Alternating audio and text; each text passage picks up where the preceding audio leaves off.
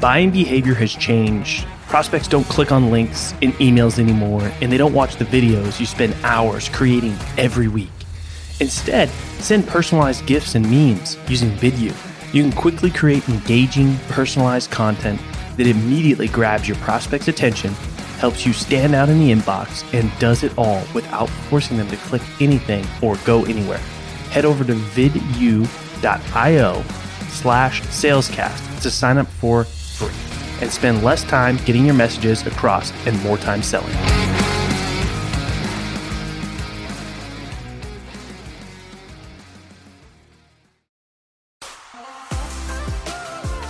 In the world of sales, you either sink, swim, or break through to the next level. My name's Colin Mitchell, and this is Sales Transformation, a new kind of sales show designed to bring you through the epic, life-changing moments of elite sellers so you can experience your own sales transformation. All right, welcome to another episode of Sales Transformation. I'm super fired up to have Todd Caponi on today. Todd Caponi is an author and three Best Book Award-winning and international bestseller, the Transparency Sales and speaker and workshop leader as principal of Sales Melon. Todd, welcome to the show. Thanks for having me, brother. Yeah, this is exciting. I know we're going to talk about some things that we don't get to talk about as often, so I'm excited about that. But I'd love to just kind of go back a little bit and just tell me, like, when did you get into sales? What were you doing? And just kind of give us the short version of, like, your sales story. Well, yeah, I mean, my dad was kind of the consummate salesperson forever. He passed away a couple of years ago at the age of 98. So amazing life of always sales. And I always felt like he did it the right way. But when I went to college, like, sales was the last thing on my mind. I was thinking, I want to be in marketing and advertising or whatever. But then I got a job in college. I went to Indiana University and I sold newspaper ads for the Indiana Daily Student newspaper. And I found, like, this is kind of cool. And I think I'm pretty decent at it. And so, like, that's where it started. And then when you come out of college and you're up against, like, hundreds of people going for the same entry-level sales jobs, but you've got experience from college that you can actually, like, here's the lessons I learned. Here's what I sucked at. Here's what I'm great at. I was, like, getting offers everywhere. It was just a great way to get into it. And yeah, from there, just a lot of sales and selling. I guess as we go a little bit further, I think it turns out that I kind of consider myself a B plus sales rep, right? Like, I wasn't the greatest, but I've always been a nerd for the behavioral science of, like, how do people, like, how their brains work. And then I found, you know what, I could apply that. And so my initial inclination was, I want to get into sales leadership, but, like, how do I do that? And at the time when I was really, I thought, ready, no one is going to take a person that has no experience, that just this guy that's like this B plus sales rep. And so I ended up in the early 2000s, I quit my job, sold everything I had, and I bought a sales training company, like a lunatic. And I did that for 3 years, kind of sucked at it. I think year one revenue was like $12K. But when that was over, one of the people that I had worked with earlier was an executive at a tech company out in the Valley. It was just like, Todd, come work for me, help me build the infrastructure, the processes. You know it. You've worked with 100 different companies. And so I went in there, and that was kind of the start of my entry into what's now, I've been a leader with, I guess, 7-time sales leader with 4 different companies in different roles. And then now, wrote the book, and here I am. Wow. Okay. So, I'm not mad at being a B plus seller, right? Because if you were an A plus seller, you probably would have got the leadership role, even though you probably weren't, a lot of top producers, A plus sellers get that leadership role, and it's not the best move, right? Yeah. And sometimes I know probably a lot of your listeners are younger, but, after September 11th, 2001, the kind of the tech bubble exploded. And then all of a sudden there's this glut of mid-level sales managers that are looking for jobs. And that was when I was like, hey, I don't want to just take another sales job. I want to go do something cool. But I'm up against all these people that had experience, and I had none. And so I felt like I had to change the game and take the risk. And the worst case would be I suck at it and I end up going back, but I've got so much more experience. Best case was the sales training thing would work out forever. Ironically, that's what I do now. But, at the time, it just made me so much more, I don't know. I was able to see how companies ran, what they did well, what they didn't. And me being the nerd that I am around all of this behavioral science stuff, I think made me better at it so that when I did get the opportunity, I moved up really quickly. Yeah. Yeah. What a risky move though, right? Well, yeah, I'm kind of a lunatic in that way. But I just always felt like, again, like worst case is I run out of money, but I'm better for my next job. Right. And like, it should pay itself. I always felt like doing that. So some of the risks that you take, people were like, hey, you're going to go get your MBA. And I was like, I don't really want to go back to school. I felt like this risk that I took probably cost me as much as an MBA. And I probably got a broader education around the real sales world doing that versus what I would have gotten going back to class every day. Yeah. Yeah. I mean, being willing to bet on yourself and put like the experience ahead of like some monetary thing, right? Yeah. is really can be really beneficial, right? And it seems like it worked out for you. So being willing to take those risks, maybe being a little bit of a lunatic, like you said, can work out. It's a lot easier when you're single too.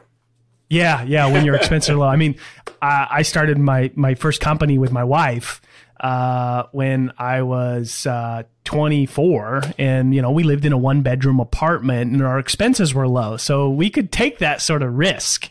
Now, if I was in a job, and it'd be a little more difficult, I've got 3 kids and a 4th on the way and a mortgage, and it'd be like a little bit harder to be a lunatic and take that risk. Right.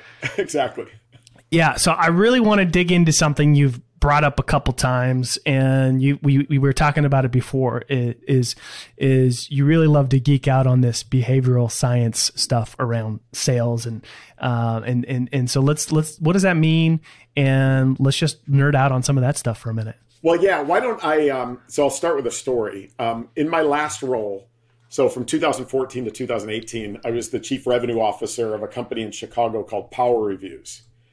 Now, you could probably guess from the name, reviews, that we were in the review space. We helped retailers and brands collect and display ratings and reviews on their website, right? So buying a pair of Crocs, look at the shoe, you scroll down, there's reviews. We were the engine behind the collect and display of that.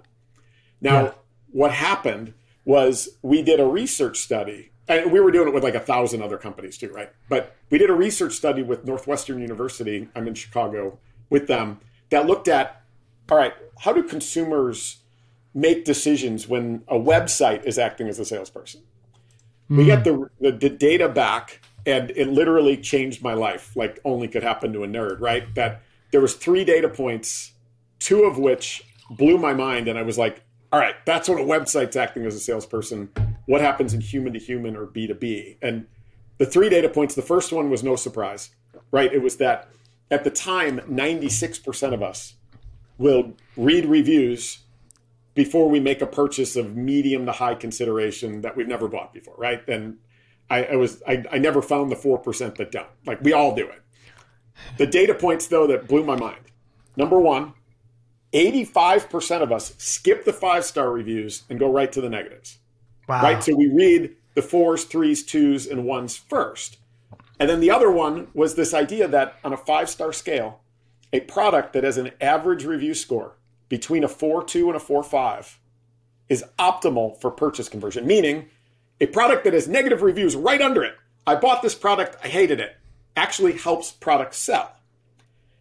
Right? Like Amazon, company you may have heard of, they're doing pretty well. Back in 1995, they were the ones that pioneered this idea of, hey, let's let people buy the products and then come back and tell us whether they liked, what they liked, what they didn't. And it helped them sell. It helped them accelerate. So I thought, all right, why does that happen? Why, as human beings, do we want to go to the negative first?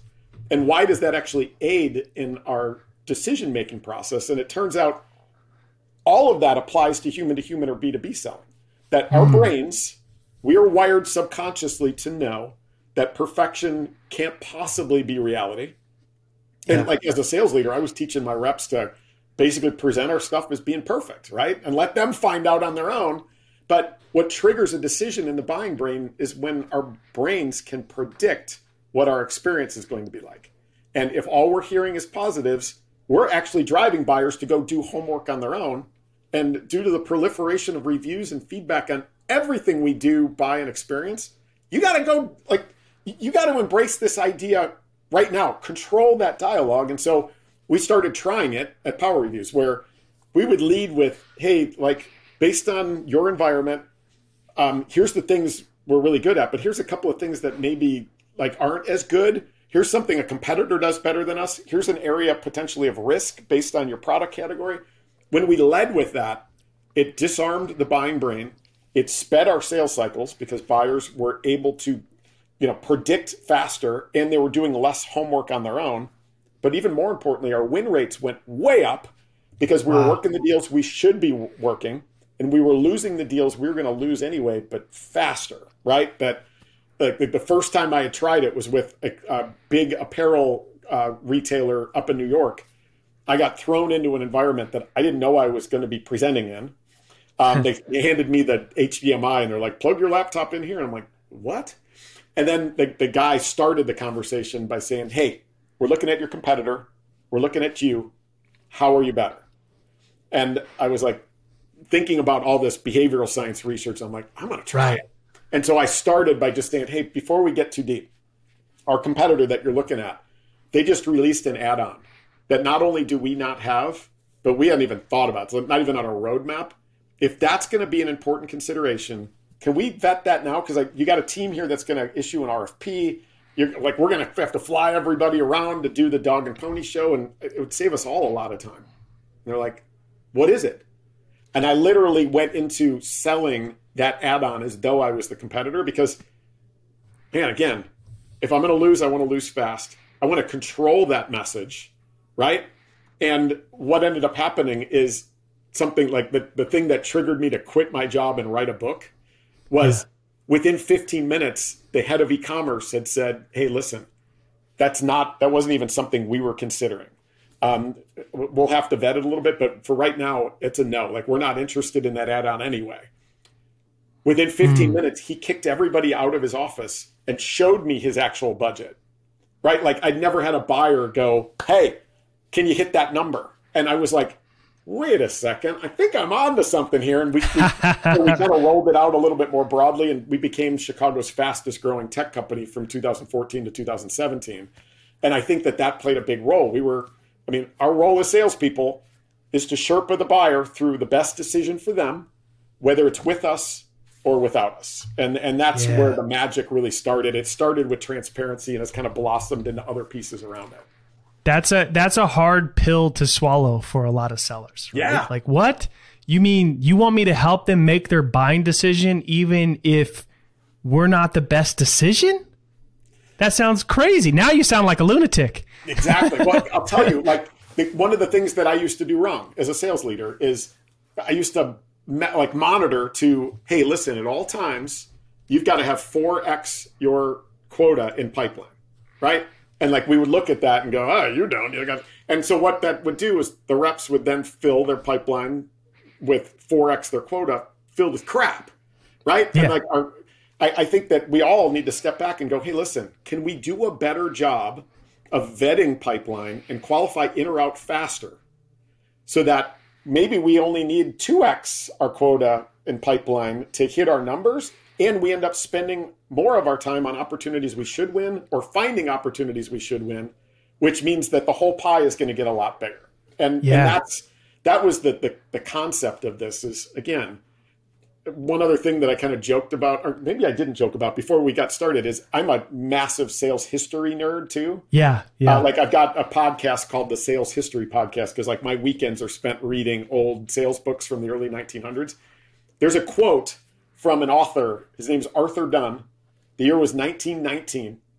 And the quote is awesome. It's my favorite quote of all time as it relates to sales. It is, if the truth won't sell it, don't sell it.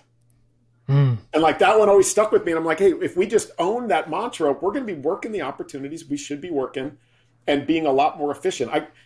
instead of the 4x quota of pipeline measure, if I was in that position right now, I would be looking at how long does it take us to lose the deals we lose? Yeah. Right. And if that's extended, maybe we're like embracing and helping the customer predict. Right. I think there's a huge opportunity there. Right. Well, you said it earlier, right? If you're going to lose fast. Yeah. Right. So tell them the things that you naturally don't want to tell them, or you think that you'd normally try to hide, right? Like the negative reviews at the bottom. Right. Give them all that information up front, because they're going to find I think in that story that you explained, right, in that situation, by giving them that information, you built a level of trust and rapport through that transparency that was shockingly odd to that buying committee. Well, and what made it even more funny is 2 weeks later, they decided to not do the RFP. And they made the decision for us. But that head of e-commerce called me. So I'm in my office. I'm in a meeting. I see on the caller ID the company name. And I'm like, oh, I want to get this one. I answer. It's him.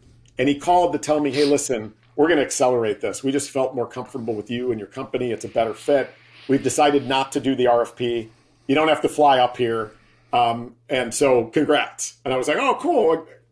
But like, why did you call me? Like, that's awesome that you called me. And he was like, oh, I just had to tell you this story. The competitor, I called them and told them that we were going to go with you. They immediately went into a hard pitch for their new add-on. And I told them that I already knew about it, that the CRO of Power Reviews had already explained it to me, and it's not something that we're really caring about right now. And I was like, so it, like, just like in the end of the movie 8 Mile, where Eminem is in the rap battle and he disarms his competitor by basically rapping all about the things that guy could rip on him about, and left him with nothing left to say. That's one of the other values of this too. It's you disarm your competitors, win faster, lose faster, and speed your sales cycles because you're helping the buyer predict a lot faster. Wow. That's an interesting piece there, because basically by disarming your competitor and leading with that information, with you leading with that information that doesn't even make you look like potentially the best option, right? If that's something that's important to them, and them leading with that is, this is why we are the best option, works so well together in your favor. So I love that. And if that add-on would have been really important, would I rather know now, or would I rather know in 3 months after we'd spent all that time and money on RFPs and flying? Would I rather control that message, or would I rather that message come from my competitor? Like those are the two questions that just made it seem like, this is something that we could really embrace in our messaging, our positioning, and it goes all the way out to presenting, negotiating, post-sale experience, interviewing. Like, you could take this transparency concept to pretty much everything. And I think there's a huge opportunity to really not only change the game, but you got to do it because of that proliferation of reviews and feedback on everything anyway. And like, the customer's going to find out anyway. So why not own it instead of leaving the randomness to them and erode trust in the process, right? Build trust. Yeah. Yeah. And so, and that's the key there, right? Is it's going to not only help you win more deals, but it's going to help you get rid of the deals that you would have wasted a ton of time on, right? Because that's why other deals it's opportunity cost, right? If you're spending time on deals where you didn't lead with that level of transparency, you're spinning your wheels, wasting time, wasting money, focusing on those, when there's other ones that you could have closed that you potentially risk losing because you weren't giving them enough attention. Exactly. And what ends up happening also is when you do that, you build trust. The thing I say a lot is, with every interaction, you're either building trust or eroding it. It's never staying the same. And if you start with, we, this is how awesome we are. Did I mention how awesome we are? Like, you're not starting at a really good position. You can start with that trust built. And then when something inevitably goes wrong, you've got more rope. And the end result is not only these customers that buy faster, buy more often, but they stay longer, and they're more likely to become advocates on your behalf. That client. There was another one. There was a company that made chili, right? Like chili in cans, right? And he had called me for some reason and was just like, hey, I'm looking at you, I'm looking at them. And so I started with that same thing. That guy became one of our company's biggest advocates. And I swear it's that foundation of trust and transparency that not only lasts for your initial deals, but it has such long-lasting ramifications in the relationship that you have with your customers. Yeah. And there's a couple of key things that you need to know in able to sell this way, right? You need to know your strengths and your weaknesses as a company extremely well. And you need to know your competitors extremely well, right? Well, yeah. I mean, back in 2017, Gartner, it was the corporate executive board back then, but Gartner had done a study that looked at consensus buyers. So you got a group of consensus buyers. Where are they spending their time? It turns out that only 39% of their buying time in trying to evaluate your solution and competitors is spent either talking to you, talking to your competitors, or talking to their internal buying group. 61% of their time is spent doing homework outside of what they get from you. And that 61% is talking to peers, references, analyst reports, the review sites, doing all of that homework. That 61% is not a foregone conclusion. When you lead with transparency and they start to do their homework and find that it matches up immediately, our brains trigger that, hey, I can trust what this person's saying. It matches up. I don't need to do more homework. So the homework for everybody else, like you said, Colin, is not only you got to know your strengths, your weaknesses, all of that, but go do the homework like a buyer would do. Like go to Google when you're done listening to this and go, what is it like to work with my company? And it's not just the review sites. There's also the Glassdoors, the Indeeds, the employee sites that have review snippets. Your buyers are looking at that too, because they're not just buying your product, solutions, technology, services. They're buying you. And if they see on Glassdoor you get like a 2.5 and everybody hates it there, that's going to influence it too. Own that. Know they're going to do that homework and do the homework for them. Be the Sherpa through their buying process. And I'm telling you, the results, like they were so magical to me. I was like, I got to get these ideas out there. I wrote the book. I thought there was a 50-50 shot it would suck because I'd never written a book before. And I was like going to go do the book launch and then maybe do a little speaking and teaching and then go find a CRO job again. But the book has taken off. It's selling. It sold more in 2021 than it did in 2018. So it keeps going up. It's making an impact. And I just, the other piece of this is, as a sales history nerd, back in the early 1900s, sales was actually a trusted and respected profession. Fast forward to the 2010s, 2020s, you look at Gallup's annual list of trusted professions, and it's like nurses and veterinarians, and at the bottom, it's salespeople, members of Congress, and senators. Like that's the group I want to be hanging out with. I just think there's an opportunity to not only improve all of the results that matter to you, but I think we have an opportunity to make the profession a more respected and admired place to be again. And I think that impacts all of us. Yeah, I couldn't agree more. And it's interesting because when you sell this way, it's almost shocking to the buyer. Like it stands out in such a huge way because it's not the norm. Like it's totally opposite of what all or most of your competitors are doing. Yeah. And I mean, the world has changed. It's amazing. That quote, that Arthur Dunn quote, if the truth won't sell it, don't sell it. That was 102 years ago. We've always known that honesty and authenticity help you sell, but we now have to do it. Like the last 10 years has changed to the point where, it feels good to be honest. I feel good being honest. Of course you do. But now we have to do it, and it makes a real impact. You not only get the opportunity to feel good about your selling pursuits, but it impacts your results in a really markedly positive way when you do it. That's like the greatest win-win of all time. Yeah. Yeah. And I think a good exercise is kind of what you mentioned, right? Is go do the homework on your company as if you're a buyer. Yeah. And do the same on your competitors. And that is a good way to know where they're maybe stronger than you, where they're maybe weaker than you, where you're strong, where your weak points are, and just get out in front of that in the very beginning of the sales process. Yeah, exactly. And I think that includes price too.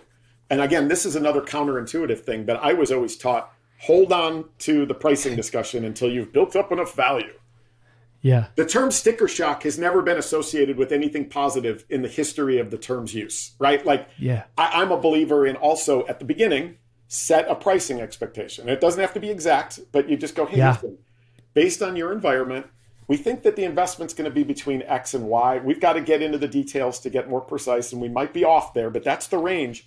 If that's going to be trouble, let's talk about that now before we get too deep into this. Because in my heart, I believe that if we're talking about a 6-figure solution to a 4-figure buyer, one of us is in the wrong discussion, and vice versa. If ours is a 4-figure solution and they're looking for something 6-figure, one of us is in the wrong decision or discussion. You better find that out right now. You're not going to build up enough value to make up for sticker shock. The odds of that happening are 1 in 100.